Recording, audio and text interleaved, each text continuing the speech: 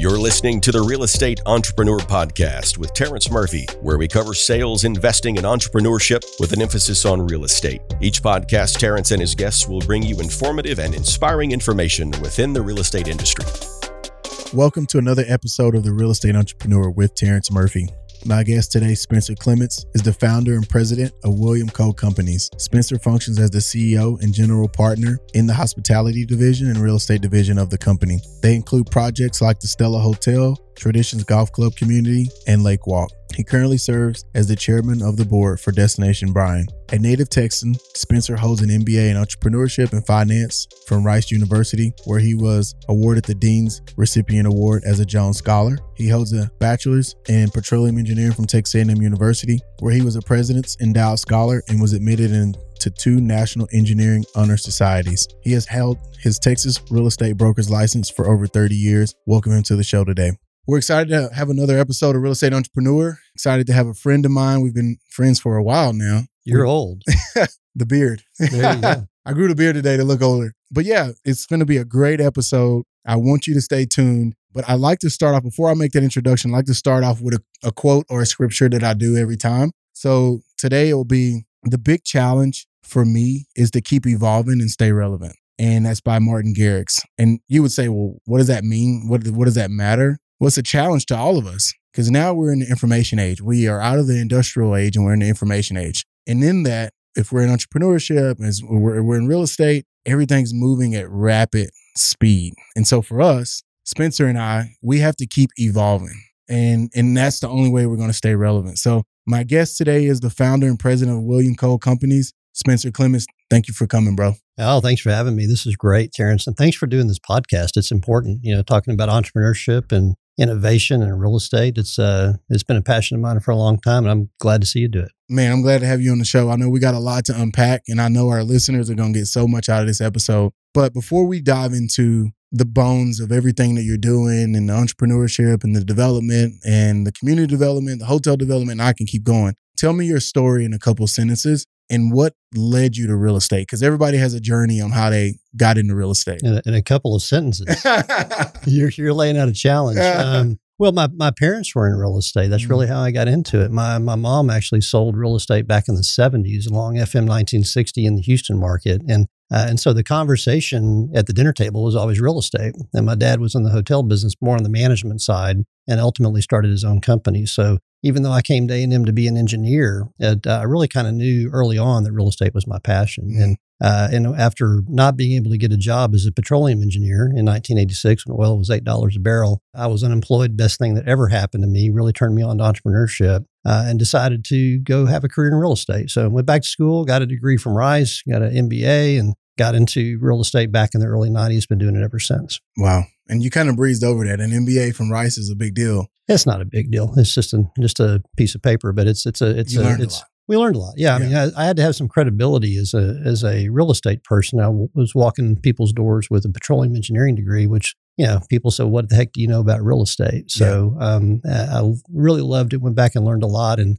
got a nice job after that, worked for a few years and ultimately started my own company. But that's a longer story, but happy to walk you through it. Yeah, let's keep going. So we now graduate with our MBA from Rice. And then do you start in development? Do you start in commercial? Do you start what segment in the category? Because I get my listeners, they always want to know when I'm talking about people's story. Where do they start? Yeah, I started in troubled assets. So my timing in markets has been excellent, right? Mm-hmm. I graduated with petroleum engineering when oil was $8 a barrel and nobody was getting a job. And then I graduated from Rice in 1990. Right at the height of the RTC, Resolution Trust Corporation days. So all the savings and loans had failed. Houston was a see-through city with all these office buildings that were empty. And I went into real estate consulting with a really good firm. And we went all over the country doing troubled assets and looking at how deals can go bad. Mm-hmm. And as a young person, that was really an eye-opener for me, learning on other people's mistakes, how a deal can go bad and then how to value that. So I was up in New York for months at a time,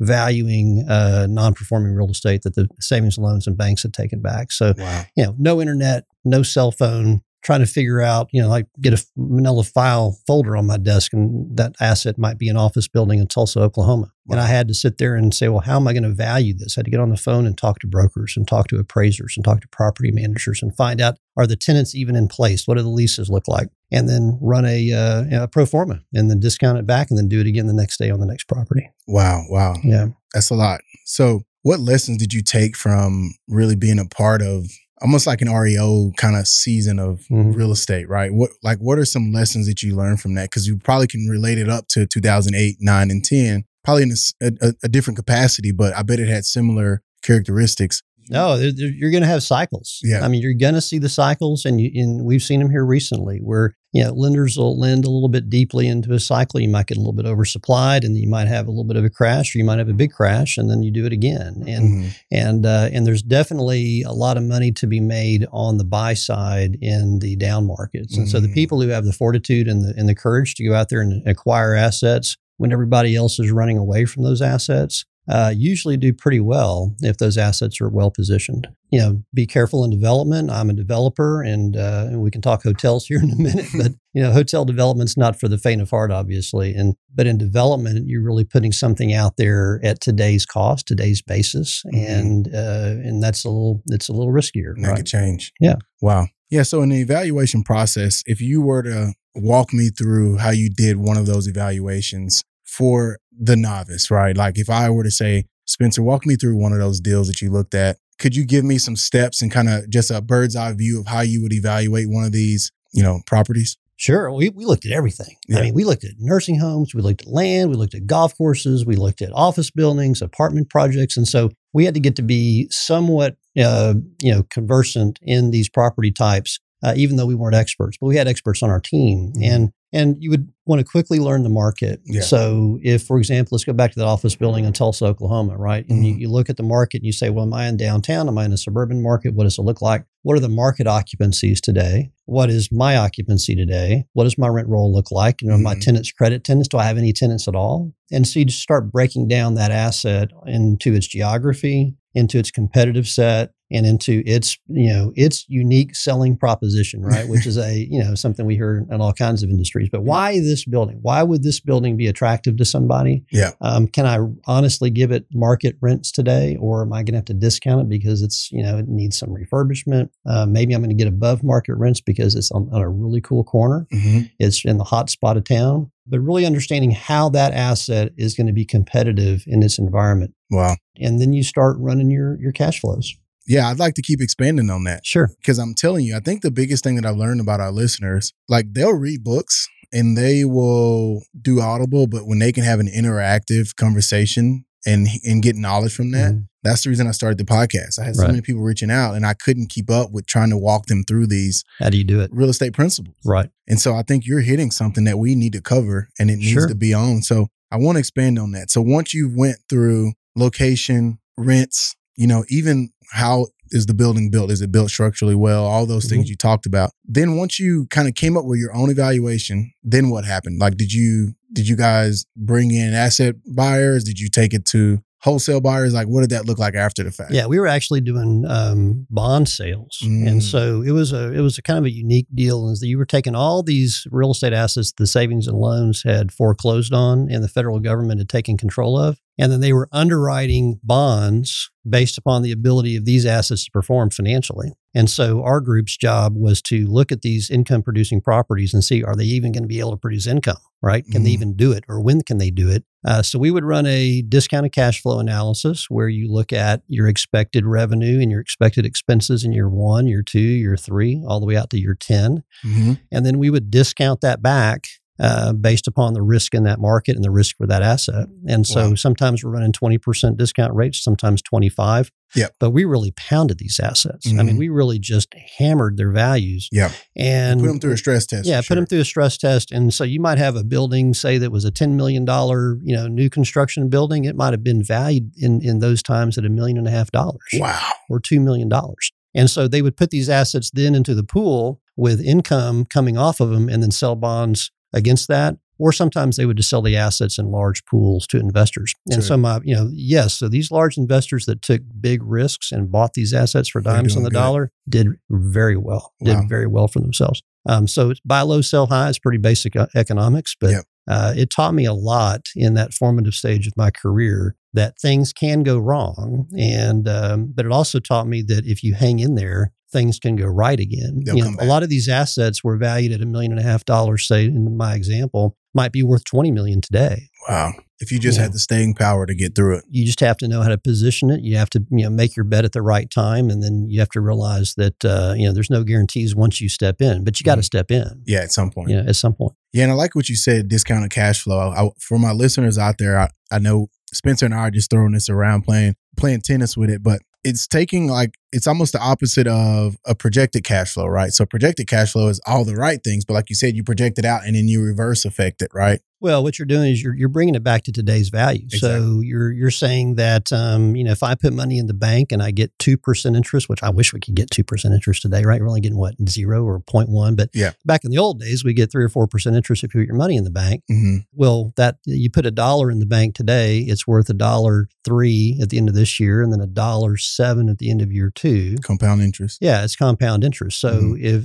you just run that in reverse, if I have a cash flow in year 2 of $1.07 and I discount it back at 3%, it's worth $1 today. And so, what I'm trying to figure out from that asset is based upon its income stream going forward, what is that worth today? Mm-hmm. And I run a higher discount rate, 15%, 20%, because of risk. Wow. So, my safe rate today is probably U.S. Treasuries or something like that. But you're seeing properties, in new development could be a 20% discount rate. In existing retail, industrial properties, the discount rate is far less than that. Mm. So you're basically just risking what you think may happen in the next 10 years. You don't know if we're going to have another COVID. You don't know if somebody's going to develop a better property across the street from you. You don't know if the zoning is going to change. You don't know if you're going to lose your tenant. So you can't just buy it. You can't sum up those future cash flows and cross your fingers. You got to bring it back to today's value. Love it. Love it. Is there a way to translate that to today's market, the discount cash flow analysis, or is it only in a market that has assets that? No, it's everything. It's everything that we do. So any kind of income producing property, if you look at your 3 approaches to value, right? If you're going to appraise a property, all you appraisers out there, you've got your cost approach, which what's it going to cost me to build it, right? So it's going to cost me $2 million to build this property. Great. $2 million appraised value. Your sales comparison approach. Well, if I had this product in the market today, what would somebody pay me for it? And maybe that yields you 1.9 or $1.8 million, is what it might yield you. And then on the discounted cash flow, it's simply looking at what's the income, the net cash flow going to be produced off of this piece of real estate, whether it's a hotel or a retail center or an office building or industrial park. And then they discount those cash flows back or do a direct cap. There's different ways to value it. So you come up with 3 different ways to value, and then you come up to a value. But, the discounted cash flow for us is really the best way to do it. We think for an income producing property is the most appropriate value. Now you can do a direct cap, which is basically saying my property is already at stabilization. It's already at exactly market rents and exactly market occupancy. And I can sell it today at a 5.5 cap or a 6 cap, which means somebody's going to buy it and get 5.5% annual return on their money or 6% annual return on their money. So that's easy. You take your $100,000 of cash flow, divided by 0.06, and that's your number. That's what your thing is, your building is worth. Discounted cash flows take more into account of, I got to lease this property up. So my first year cash flow is not as much. My second year's gaining on it. It's a gradual. And so in the hotel business is a great example. It takes you about 3 years to stabilize in hotels. So you really can't do a direct cap because you have no income your first year. So real quick, because I actually literally have that in my notes for you, cap rate. Cap rate. That's something I always get as people are moving into multifamily, they're moving into commercial. You said it real quick, but I want to walk through that real quick for our listeners. How do I calculate a cap rate? Like if I were able to sit down with Spencer and Terrence, I know that question would come up. Yeah. Well, you really don't even calculate. Usually the market derives a cap rate. So if you look at today, and there's a lot of cash out there, to be invested. And let's say people are looking at grocery store single tenant deals, right? So you might have a grocery store with H-E-B on a lease, or you might have a grocery store with another, grocer on a lease. And people will pay you for that. So if you own a grocery store, you own a building that has 15 years left on a lease, with a credit tenant, right? Then there's people that are willing to pay you, and they're going to maybe price that at, say 5.5% or 6%. So that's what the cap rate is. And so you take if you get $100,000 a year in net lease, right? You divide that by 0.06, and that's what somebody can pay you, for that property, and make a 6% return on that cap rate. So that's just a direct cap method. And so what happens is that your cap rates for credit tenant deals are much lower because your credit's safer and your default risk is lower. And the risk of that tenant going vacant on you is much lower. Yes. If you have a retail building with 3 local tenants in the building that are local mom and pa's, say, that don't really have a credit rating, then your cap rate for that building is going to be a lot higher because your risk is they're going to go out of business. And then you have to release that space. It might take you 6 months, and you got to give them more TIs, and you got to pay another commission to a commercial real estate agent. So those things go into your analysis. Love it, man. Well, and I think, like you said earlier, I mean, if you get a Starbucks, right? That's why you see Starbucks trading, their standalone Starbucks trading in the low 5s, some in the 4s, right? Because it's Starbucks. It's Starbucks. And they usually have 10-year initial term leases with like 4 or 5 year renewals. So usually it's a 20, 30-year lease. Right. That's why the cap rate's so tight. Yeah. And you still own the real estate. That's what people forget is, well, the lease may only have 8 years left on it. But if they say they don't want to renew, you still own that box and you own that piece of dirt, and you can lease it to somebody else. And so it's an income stream. It's mailbox money for those people who have wealth who can invest in single tenant deals. But then there's multi-tenant deals. There's huge office buildings with, dozens of tenants in it. And then you get to the hotel business where our rents change daily. Wow. Right? We don't have a tenant in there for a year or 5 or 10. We have a tenant in there for a night. And so what people like about the hotel business is that you can set your rates to the market on a daily basis. On a day-to-day basis, like the stock market almost. Yes, exactly. In the office building, or let's go back to your Starbucks, that rent is set. So they're in a 10-year deal, and you already know what their rent is going to be in year 9. And you may be over market, or you may have missed the market. You might get 7 years down the road, and there might be a $10 gap. Wow. Or a $5 gap in what they should be paying you. And that's why they lock you in. Right. That's why they lock you in, and you want to lock them in and defer your risk. Hotel business, you rent that room overnight, right? And the rates change. Wow, man, that's good stuff. And so I want to keep going on your story. Sure. So now, after you've kind of this season of life, you started your own company. There was so much information in there. I wanted to slow down and unpack that. So take me through your progression, your timeline. So now what's next? Yeah. So I left Rice and I worked for this firm for about 3 years around the country, and went to lots of big cities. And this is what I tell aspiring entrepreneurs: go learn on somebody else's nickel. They paid me to sit there and run analysis and be a financial analyst. And I didn't have to take the risk. I could see, the playing field and get paid for it. I then got into the golf business. Again, my dad was in the hospitality business, and I was a golfer growing up, and all of a sudden found myself in a master plan community that had a golf course, and our company was actually working on valuing that golf course, and they tapped me to do it. And that got my motor running on hospitality business. So that's really where it changed for me to get into hospitality. And so you were going there to evaluate it, and then I'm in a suit and tie driving down the fairway in a golf cart and thinking, this is the coolest thing ever, man.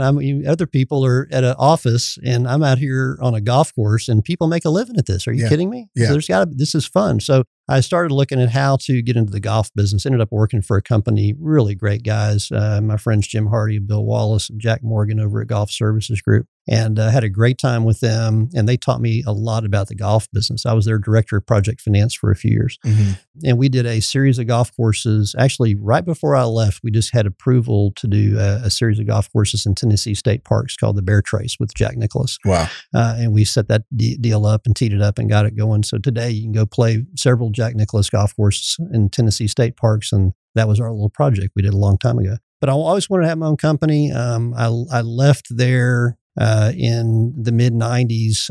I was an interim general manager of a country club. It was kind of an interim project we had. And I got to build a clubhouse. I got to renovate, a golf course. I got to, for the very first time in my career, sit at the end of the table and have all eyes look at me and make a decision. And wow. That was, I was 31 or 32 years old. And that was really eye-opening for me. It was the first time that I'd been responsible for something like that. Loved it and made a lot of mistakes, but we ended up with a great facility. and then started my own company called William Cole. So I started that company. It'll be 25 years this April, named after my two sons, who were both Aggies, class of 13, Trace class of 13, Cole is class of 17. And of course, they're not, the little kids they were when I started the company, but we still have the firm. Wow.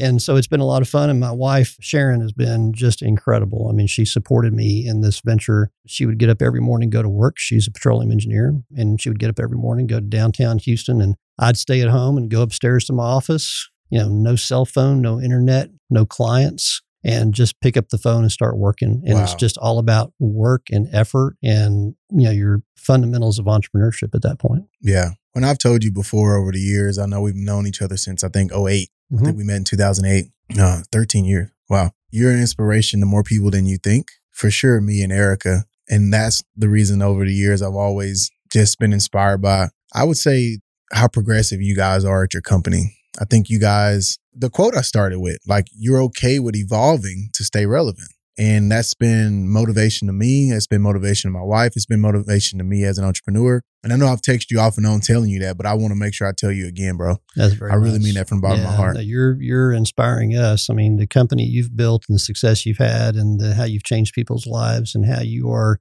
doing things, for our community is wonderful. It really is. And that's what I think people miss out on entrepreneurship or business formation. Yeah. Is how good it is, how much good it does. Yeah.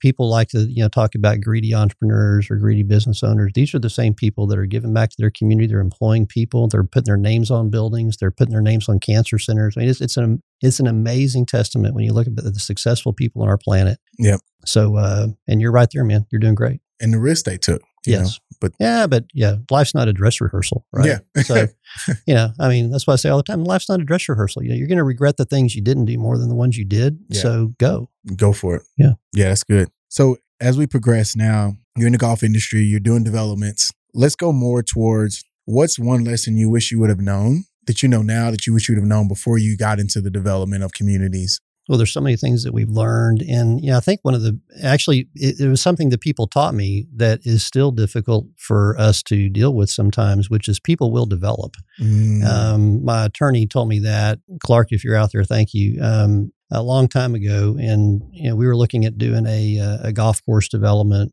company and do a bunch of different golf courses. And he just looked at me and said, Spencer, people will develop. In other words, just because you put your really cool golf course someplace doesn't mean somebody's not going to put a really cool one right next to you. And he's right. That's why your sustainable competitive advantage is always key in real estate. Is how are you going to put that proverbial moat, that fortress around your property? What do you have that other people don't have? Out at Traditions Club and Lake Walk, for example, we're in a public-private partnership with the city of Bryan. We're surrounded by Texas A&M on three sides. We have a really nice piece of dirt that's just geographically well-positioned for growth.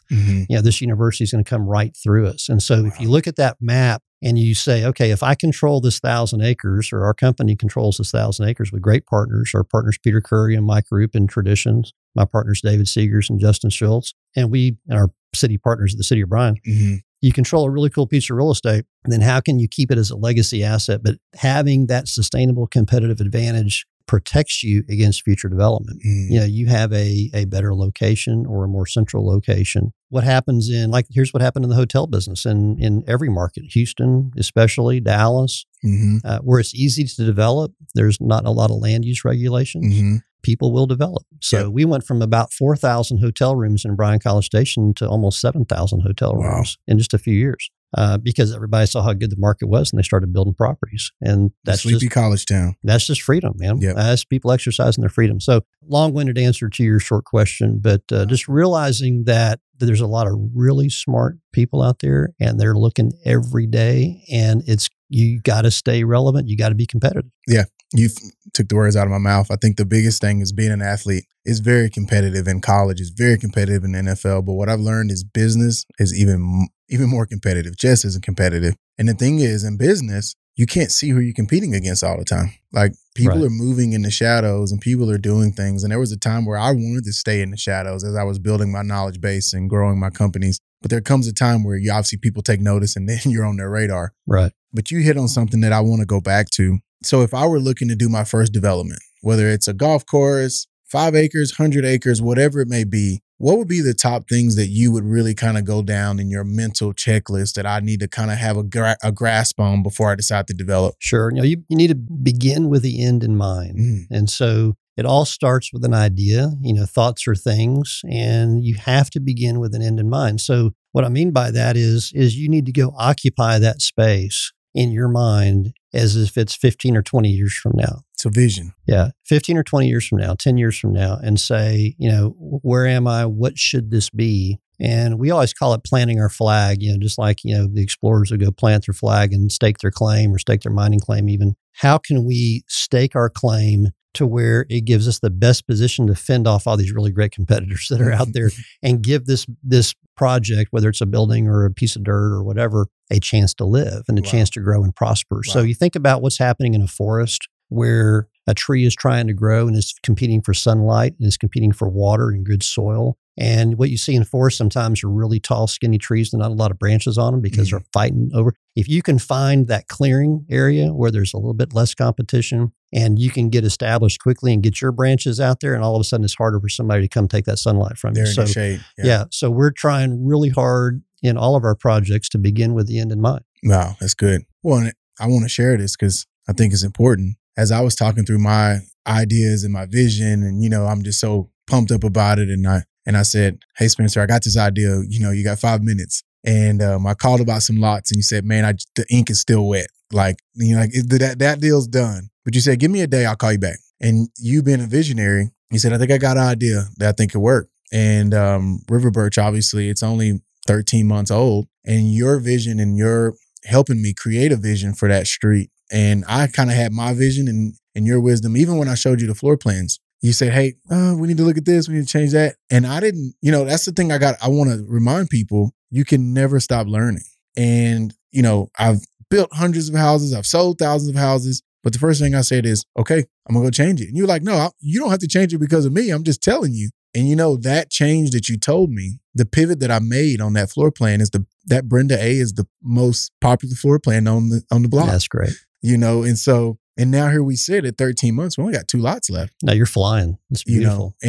Because of you guys not only believing in that vision, but you helping me create it. And then, like you just said, create something. And the reason I thought about it is create a moat, put a moat around it. Mm-hmm. And so when we did the development of River Birch and Traditions with our modern, contemporary, and I was trying to show you guys my vision, it's so unique. For someone else to try to redesign those, it's going to be tough to pull off. Right. And I think that's why it's doing so well. But I wanted to hit home on that. Yeah, it's meaningful. I mean, you developed a great product and people responded to it, and it doesn't look like other product and Traditions, and that's okay. Mm-hmm. And for your listeners, Traditions has been around since 2004, so it's 17 years old now. Architecture styles change, buyers change, tastes change. Yep. And you nailed it with this product type. Yeah, it's been fun. So I want to pivot to hotel development. You're in golf, you're doing community development. Where does hotels get involved? How does it get on your radar? Walk me through that journey, and then let's talk about a couple deals. Well, we're really a hospitality developer. If you think of, our company, what we like to say is we create meaningful places. And we just happen to have this community here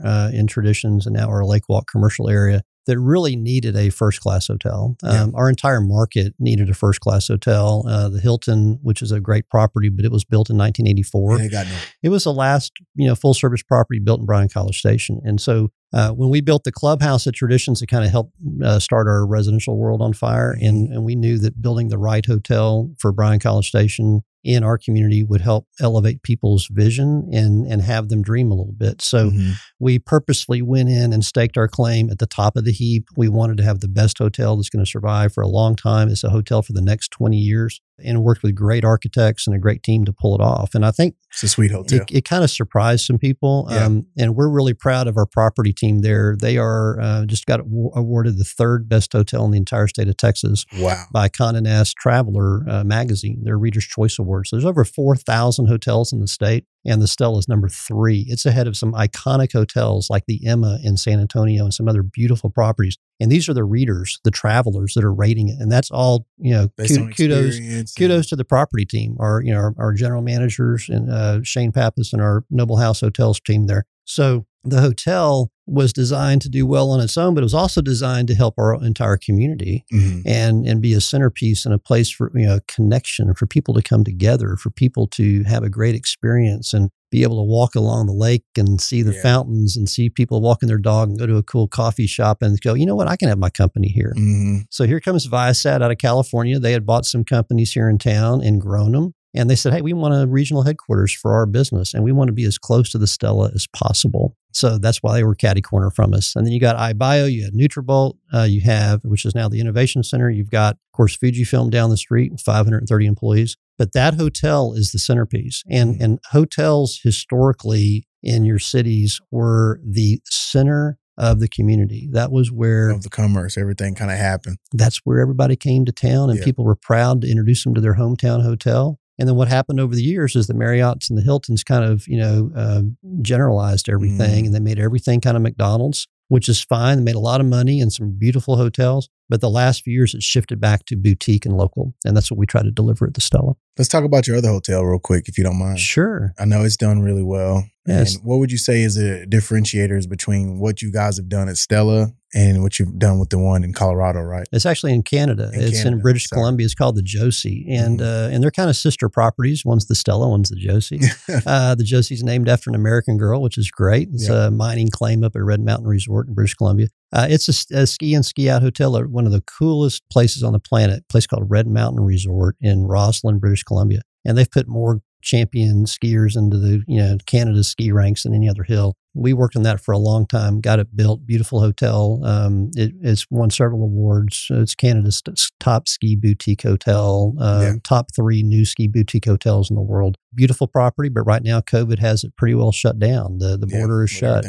But it's a different market, but the same fundamentals in our business. Yeah. And that is really great design. People respond to great design. They want to be, people want to be places that inspire them. Yeah, very unique. Yeah. And so we have great design there, and then a fabulous property team, and then the location can't be beat. We're right at the ski lift. We're right at the chair at the base of the hill. And so we know for the next 1,000 years, there's not going to be a better location at Red Mountain than that hotel. So earlier you said this, and I want to hit this, and then I'm going to ask you a couple more questions. You said, with a Starbucks, right, they're locking you in, so you have a compressed cap rate because you have your credit A tenant. They may have you locked in for 10 years or 8 years, and you don't really get to ride the wave up, but you also don't have the downturn. It's a good coupon. Yeah, absolutely. What would you say is considerably different about hotels as an investment property? Because like you said, I said it, it's like the stock market, right? You're watching the day-to-day ticker. How do you manage that? What is some strategy behind that? Just very basic strategy behind how do I even evaluate a hotel if I want to buy one or develop one? And then once I buy it or develop it, how am I managing the key performance indicators? Sure. Well, first thing, don't develop one. It's COVID times, right? No, I mean, now's actually a really good time to be acquiring hotels, unfortunately, for their current owners. I mean, it's just a horrible cycle that we're in. But hotels is very much the same type of analysis, but you're looking at a room rate and an occupancy versus a rent. And so if you think you can run an average room rate of $120 and then your average occupancy might be 60%, then you start running the math on that. It's got its own unique accounting. It's got, it's an operating business, right? So you got to clean the rooms, and it's not a place where, the guy at Starbucks walks in and unlocks the door every morning and pours coffee and leaves. And you as a landlord really don't have a lot to do. I mean, you have some to do, don't get me wrong, but in a hotel business, you're running a business. And so it's always been a really strange kind of tertiary property class for investors, especially your big investors, in that they look at it more as an operating business than a piece of real estate. So it is very complicated, but the fundamentals are the same. What will people pay you for your product? Yeah. Is your product competitive with other products in the market? Can you operate it well? Is it nice and clean? Is it well lit? Is it safe? Is it marketed effectively? Are your salespeople on top of their game? If you have food, is that good? Is it not good? How do people, and what are the ratings going to be? Because in today's market, that matters. Oh, I mean, it used to be that you didn't know. Yeah. You go to a restaurant or a hotel and you had no clue until you experienced it. But now, it doesn't take you 30 seconds to get all the negatives or all the positives on a property. And that keeps everybody on their toes. Managing that. Wow. Yeah. So it's just a different investment class. And usually what that means is that your cap rates are higher because investors perceive more risk in the property because all of a sudden COVID happens and boom, you're empty, right? Yeah. So that can happen overnight. So cap rates should probably be around 8 to 10%. They typically are. Yeah, they typically are. And in today's market, it's really non-existent because people just are not operating at their market rate because of COVID. Once we get past COVID and people travel again, then hopefully this will settle out. Yeah, that makes sense. So am I drawing a blank, or is RevPAR is there a RevPAR deal? Yeah, revenue per available room. Yeah, could you walk me through that concept? Because that's something that's come up a couple times. Revenue per available room is simply the combination of your average daily rate and your occupancy. So I'll give you a quick example. If you're running an average daily rate of $100, so you're a hotel that sometimes sells rooms at $80 and sometimes sells rooms at $120. Yes, sir. But your average rate's $100. Yep. Okay. Yep. And then on average, you're running a 70% occupancy. Sometimes you're full, sometimes you're empty, but overall, you're renting 7 out of 10 available rooms. Then your revenue per available room is $70. It's $100 times your 70%. So you take that $70 and you multiply it by how many rooms or keys we say in the business. How many keys do you have in your hotel? So and that'll give you your revenue, potential for that hotel. So you got 70 keys and your revenue per available room is $70, and 70 times 70. And that's your, whatever, $4,900 if I'm doing my math right. That's your revenue per day for that hotel. You just gross that up. Correct. Love it. RevPAR. So you look at a RevPAR index and we look at RevPAR index all the time with what is our RevPAR compared to our competitors? And is our index at 1 or above? That means we're doing better than our competitors, or are we below our competitors? And it combines your occupancy and your ADR. And so you don't get the big head and go, oh man, I'm killing it. I'm running a 90% occupancy. I'm so much better than my competitors. Well, they may be running a 60% occupancy, but their rate is so much higher than you. They're actually putting more to the revenue line. Wow. And is there a place to go generally to track that over? Yes. And so there's all kinds of data compilation firms, but there's a company called Smith Travel Research that does a great job of compiling that for the market, and they survey all the hotels, and then we get an aggregation of that data. Probably a quarterly report. We get it weekly. Oh, wow. We actually get it weekly and certainly monthly. Yes. Yeah. No, that's good. Yeah. Wow. So what do you see as the biggest opportunity in real estate in general in the next 12 to 24 months? Like, where do you see as an opportunity? Yeah. Well, we're pretty specialized. I think definitely on the buy side in hospitality, restaurants and hotels. For those who are brave and bold and have some capital, it's an interesting time. Your last mile deliveries are pretty hot with Amazon, things like that. Industrial, of course, is really hot right now. A lot of distribution with all these things. But for us, it's community development. And so, for us, it's bringing companies to Bryan College Station and aggregating companies here. And for our little community, putting more things in place that make it meaningful. People buy into communities because of quality of place. And so that's what we're endeavoring to build. So our opportunity here is to deliver more market rate product for young professionals and families. And you certainly have been helping with that. Our opportunity is to build out some more restaurants, possibly a grocery store, bring another company in. And so we're really more community-based developers here than we are programmatic product type developers. That makes sense. I know your multifamily guys are really cranking at the moment, and so are single family. So good for them. Yeah, those industrial, multifamily, and single family are on fire right now for sure. Yeah. So entrepreneurship. We've talked about development. Yeah. We've talked about the real estate. Sure. What's your passion behind that? Like, what drew you to entrepreneurship, and why does that matter in today's? No, it's just a corollary for life. I mean, it's just a parallel to your life. It's so powerful. I learned a lot about it at Rice from a great guy named John McCormick, who was founder of Visible Changes. And he introduced me to a book called Law of Success by Napoleon Hill. Oh, yeah. And Law of Success, you guys can go Google it and read it, look at it on YouTube. But Napoleon Hill was incredible. And basically he interviewed 500 leaders at the time and came up with a philosophy of why these people were successful. And it's save your money. It's cooperation. It's golden rule. It's perseverance. It's leadership. It's imagination, creativity, working well with others. I mean, it's fundamental things that we learned in kindergarten, right? Yeah, that people seem to forget. They seem to forget. And so for me, casting your fortunes out on the sea and saying, I'm going to go see what I can do with my life and my family's life and see if I can help my friends and see what good I can do, knowing that it's going to be hard that's been the most fun part about it is you know it's going to be hard. It's a journey and you learn. And I love what you said in the trailer. It said there's only wins and lessons. There are no wins and losses. There's wins and lessons. One of the things you learn early on is there's temporary defeat. And you don't call it failure until you quit. And you mentioned that in the trailer. And, have we been temporarily defeated in the hotel business? Absolutely. We've been just kicked in the teeth, but we're not done. No.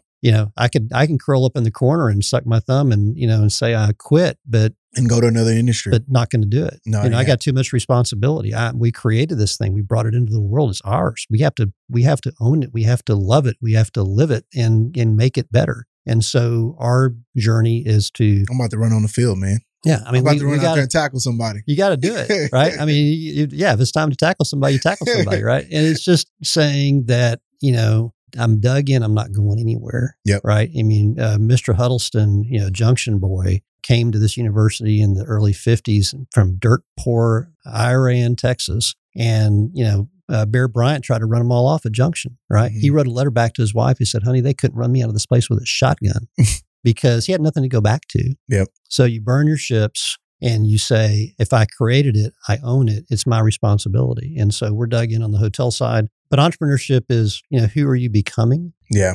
It's not what are you doing. And that's, if there's one message I can get across to young entrepreneurs out there who are listening to Terrence's great podcast, is when you're working out and you're doing those last few reps, or you're running at night and it's cold and you got that last half mile to put in, or you're studying really hard and you're taking a tough class and you're just almost tired of it, but you got to persevere through. Don't ask yourself, what am I doing? That's the wrong question. The right question is, who am I becoming? Who am I becoming? I'm becoming a person of character. I'm becoming a person who doesn't quit. I'm becoming a person who is going to be able to know that I can handle the tough times ahead. Yeah. Wow. And that's entrepreneurship is just, not quitting. Yeah. Stacking wins on top of wins. But also, like we said, I love that because I always say it, like, it's just wins and lessons. Yeah. Wins and lessons. The only loss is if you quit. Yeah. And then why do you do what you do? Yeah. That was my next question. Yeah. Good. Well, one of my favorite quotes, and old Eagles fans will remember The Long Run. There's a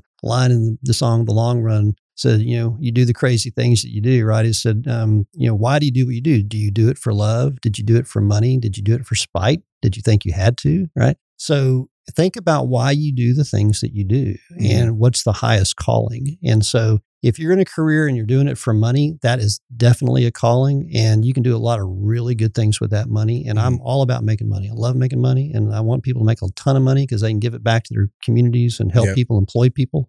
Yep. But if you do what you do for love, that's really the highest calling. Yep. If you really want to help your community and hire great people and help great people. And that's why your company is successful, Terrence, because you love what you do. It's not a means to an end. You're not just out there trying to make a bunch of money. No. And you see people who did that and they made a ton of money and they were still not fulfilled. And that's sad. Yeah. It's really sad to get to the end of a career and go, I'm worth $3 billion, but I'm still not happy. I'm still not satisfied. I'm not filled. That's just not what we're about. No. We're about helping people find meaning in their lives through architecture and through design and through hospitality operations. And it's really fun. It's hard sometimes, but it's also fantastic sometimes. I know I'm telling your listeners here how hard it is, but sometimes it's just wonderful, right? Yeah. It's great. I mean, some of the best experiences of my life are working with guys like Terrence and my friend Howard Katkoff at Red Mountain Resort, or our buddies who helped us with these hotels. I mean, it's just amazing. It really is. Because you get to see something come to life.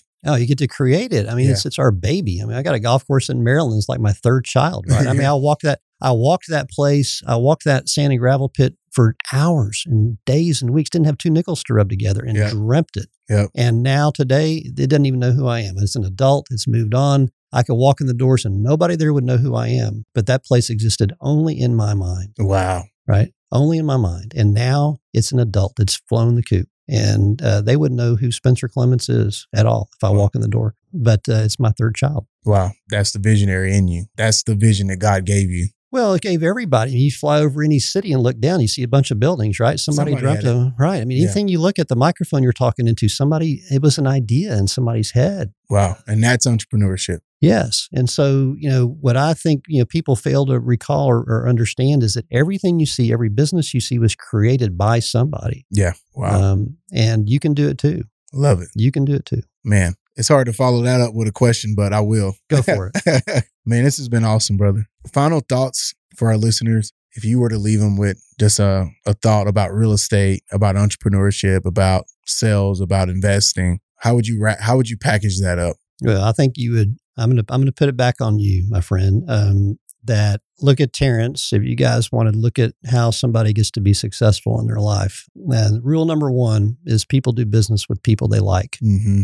And there really is no rule number 2. This all boils down to a relationship business and a people business. And how you behave, what you say about other people, how you react to hard times. If hard times come your way and you start blaming everybody else, it's the coach's fault. It's the sun was in my eyes. My gloves weren't ready, and the trainer didn't wrap my ankle correctly. And no, I dropped the ball. It's on me. It's on me, yeah. Man. And so you got to take responsibility. But people do business with people they like, and Bob Faith of Graystar taught me that a long time ago. And that's what I would tell people: is all starts with that. So if you want to be somebody that people respect, be likable, take an interest in their lives, be considerate, and try to help them be successful along the way. Applaud their wins, right? Don't be jealous if they make a lot of money. Be happy for them if they make a lot of money. For sure. And I think that would be it. People do business with people they like. No, that's great. Well, man, thank you for being on the show. It's going to be a great episode. And